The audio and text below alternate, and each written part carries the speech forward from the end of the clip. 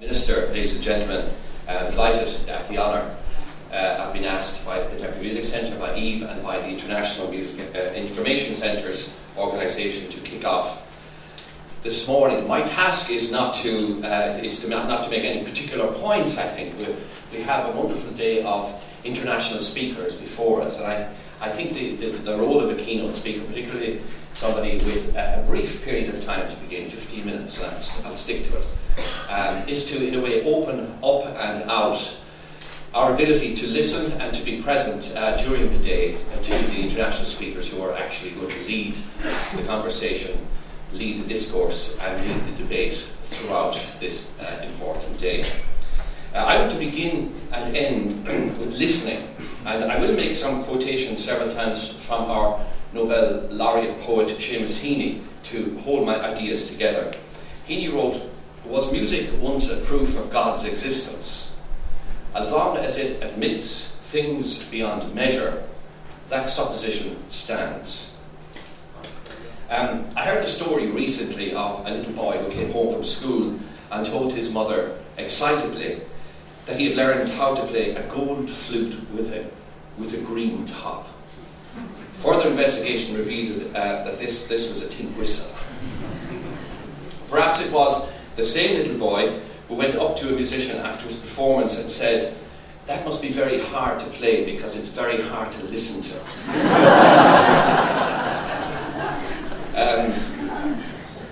At any rate, both stories have to stand in line with the one where an innocent but curious music follower asked a world-famous classical music virtuoso, "Do you read music or are you gifted?" I didn't actually make that up. In fact, one of my friends from the Irish Chamber also was asked that once backstage after a concert. All of these stories carry something of the magic of music, of its mystery, of its humour, and of its unquestionable power, not least its power to heal. Your presence at this gathering gives us heart in a time of transitions, mediations, flowings, voicings, birthings, and rebirthings. In these times of rapid digital change, a central concern is how we might contribute to the local-global dynamic. I call this dynamic global. Globality to me is a kind of listening. How can we resonate with our various locations in such a way as to strike a resonance in the whole earth? Is it not a fact that what we share is this common question? What is the tenor of our cry, of our quest, within this groundswell of music that envelops us all like a seamless sonic cloud of unknowing? Why do we wish to function as beacons of light, points of entry, safe harbours for those whom music calls? In Ireland, our listening to the Irish traditional arts of music and dance, alongside those of the other classical music and dance expressions of our times, seems to invite us to mediate the duality of the ear and the eye, where the ear listens to the eye's power and the eye observes the mystery of pure sound. These flows between orality and literacy are global flows. The integration of one with the other is a global challenge. The invention and reinvention of the riverbanks of all our structures and institutions is a call, a challenge we all see. For Heaney, there is something here of the poetic and the practical. He writes in his essay, Frontier of Writing, quote, "I wanted to affirm that within our individual selves we can reconcile two orders of knowledge, which we might call the poetic and the practical. To affirm also that each form of knowledge redresses the other, and that the frontier between them is there for crossing." Let me explore briefly that liminal point between the poetic and the practical, where I'm here suggesting music information centres live. I want to imagine here these centres as embassies of sound, and of course, subsequently to view this convocation this morning as a gathering of ambassadors of sound. In order to explore that space, I want you to come with me on a journey to a new republic, the Republic of Conscience, as Seamus Heaney calls it, in the poem of the same title. In a recent article in the Irish Times, marking the 60th anniversary of the Universal Declaration of Human Rights, Seamus Heaney tells how in 1985 he was asked to contribute something to mark that year's United Nations Day. Despite his best efforts, he says, he found himself speechless before the case histories of prisoners of conscience, detailing censorship, harassment, incarceration and torture, and he wrote to say he would be unable to oblige. In his own words, this removal of the sense of obligation shortened the creative odds. Once the weight of the commission lifted, conditions were less earnest, less duty-bound. Anxiety about measuring up to the grim evidence disappeared, replaced by a mood that was both apt and absolved, more susceptible to the spirit of play. Almost immediately I thought of an exercise I had set my writing students in Harvard the previous semester. I'd asked them to imagine and describe a country that might stand as an allegory for some emotion or state of mind. So I now set myself the same exercise. Make up a country called conscience. I took it that conscience would be a republic, a silent, solitary place where a person would find it hard to avoid self-awareness and self-examination. And this made me think of Orkney. I remember the silence the first time I landed there, when I got off the small propeller plane and started walking across the grass to a little arrivals hut. I heard the cry of a curlew, and as soon as that image came to me, I was up and away, able to proceed with a fiction that felt workable yet unconstrained, a made-up thing that might be hung in the scale as a counterweight to the given actuality of the world. And here's the poem from the Republic of Conscience. When I landed in the Republic of Conscience, it was so noiseless when the engine stopped I could hear a curlew high above the runway. At immigration, the Kirk was an old man who produced a wallet from his homespun coat and showed me a photograph of my grandfather. The woman in customs asked me to declare the words of our traditional cures and charms to heal dumbness and avert the evil eye.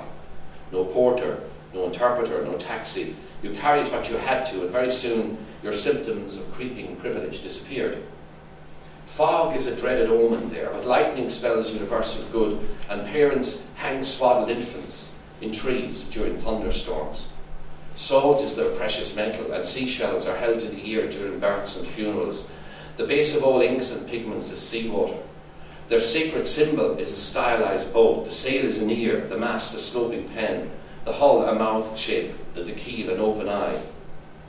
At their inauguration, public leaders must swear to uphold unwritten law and weep to atone for their presumption to hold office, and to affirm their faith that all life sprang from salt in tears, which the sky god wept after he dreamt solitude was endless. I came back from that frugal republic with my 2 arms the one length, the custom woman having insisted my allowance was myself. The old man rose, gazed into my face, and said that was official recognition that I was now a dual citizen. He therefore desired me, when I got home, to consider myself a representative and to speak on their behalf in my own tongue. Their embassies, he said, were everywhere, but operated independently, and no ambassador would ever be relieved. It's at this moment that the tongue, that poetics in the widest sense, has been granted the right to govern, has been credited with an authority of its own. All of this as presented to us by Heaney in his essay entitled The Government of the Tongue, in the collection of essays of the same title. And yet he's reading the word government, be it that of a republic or a state, in terms of the inherent authority or intelligence of poetics. He at the same time reminds us of a governance as a process of containment. Thus the phrase, govern your tongue, sets up the potential conflict of opposites between reeling in and letting go, between the comforting governance of predictability and the wild excitement of anarchy, or put another way, between research and search, or indeed between the practical and the poetic. In order to link all of this up with our own experience here this morning, we might imagine autonomous states of intelligence, each with their own government and systems of government. The government of the tongue of poetry, the government of the eye of arts, the government of the ear of music, the government of the body of dance. And when these autonomous states exchange covenants, we rise into song, theatre, opera, ritual, in a federal states of play governed by a convocation of voices.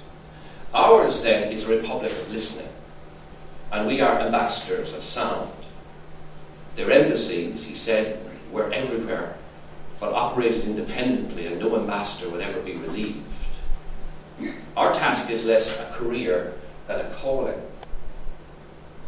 Your homework after your return to your embassies following this gathering will be to imagine that republic of sound that we hold the keys to in our music information centres and similar organisations, so many of which in Ireland have gathered here today and honour this calling with their presence. For example, in the Republic of Listening, silence is revered. All voices are equally heard. The sounds of nature are held in high esteem, and citizens are called listeners. Their sacred symbol is a stylized bow, the sail is an ear. Citizens communicate by singing, and all motion is through dance. The House of Parliament is termed the auditorium, and all civil bills are ritually chanted. In the capital city, called Ascolta, the Latin word for listen, all bus conductors are taken to be expert at choral direction. And separate buses carry sopranos, altos, tenors, and basses. Bus routes are worked out by musical score, and rush hour is a total fugue. Special buses are held for sean-nós singers in the Irish version of this imagined state, whose destinations invariably is on Lower. Now that is an in-joke for our visitors, and would require an entirely separate complication to investigate. We will not go there. I leave you to imagine your own ideal republic of listening, and how you would continue to think of your music information centre or similar organisation in ambassadorial terms. It all allows us to move freely between the poetics of imagining and the practicalities of the necessary mundane. But this gathering here is a true celebration for us all, not least for the host institution, the Contemporary Music Centre here in Temple Bar in Dublin. The Minister has already remarked on the singular, strong, consistent voice of its director, Eve O'Kelly, along with her team of true warriors that she has gathered around her. All of that has called us here, and indeed has called me here personally. Such a calling opens us out to a world of like-minded people. It connects our place with your place, and in so doing, it creates a new shared global space of human dialogue and heartfelt listening. Beyond this, there's even more. You increase our circle of friends and allow us to hopefully extend yours in a community of common cause and calling. Let me end with a story and with a poem. The story is from ancient Ireland and tells how the Irish hero Fionn McCool was debating with his warriors as to what the finest music in the world might be. His son Ushing thought it might be the cuckoo calling from the highest tree. Another, Oscar, thought it was the ring of a spear on a shield. Others thought of the belling of a stag across water, the baying of dogs in the distance, the song of the lark, the laugh of friendship, or the whisper of a loved one. They're all good sounds, said Fionn. But tell us, they said, what do you think? The music of what happens, said the great hero. That is the finest music in the world. Such a music, of course, is almost by definition a music we never would have known to listen for. And some of that music of what happens and our openness to it throughout the day will be a hallmark and a key to what the experience of this gathering will be for each and all of us, both today and afterwards when we reflect on it. For Heaney's first poem in his collection, Seeing Things, that definition of music that we never would have known to listen for is in a poem entitled The Rain Stick. And this is the synesthetic sound we see in our imaginings. Indeed, the rain stick, and you remember the rain stick is that instrument that has grit and cactus seeds in it that you turn upside down, and the seeds fall down through it, making a sound almost like rain. Indeed, it may also be one of the quintessential sounds of healing, and as such is a fitting sound to mark the opening of this gathering, the rain stick. Upend the rain stick, and what happens next is a music you never would have known to listen for. In a cactus stalk, downpour, sluice rush, spillage and backwash come flowing through. You stand there like a pipe being played by water. You shake it again lightly, and diminuendo runs through all its scales, like a gutter stropping, trickling. And now here comes a sprinkle that drops out of the freshened leaves, then subtly little wet soft grass and daisies, then glitter drizzle, almost breaths of air. Upend the stick again. What happens next is undiminished. For having happened once, twice, 10, 1,000 times before, who cares if all the music that transpires is the fall of grit or dry seeds to a cactus? You are like a rich man entering heaven through the ear of a raindrop. Listen now again. Thank you very much.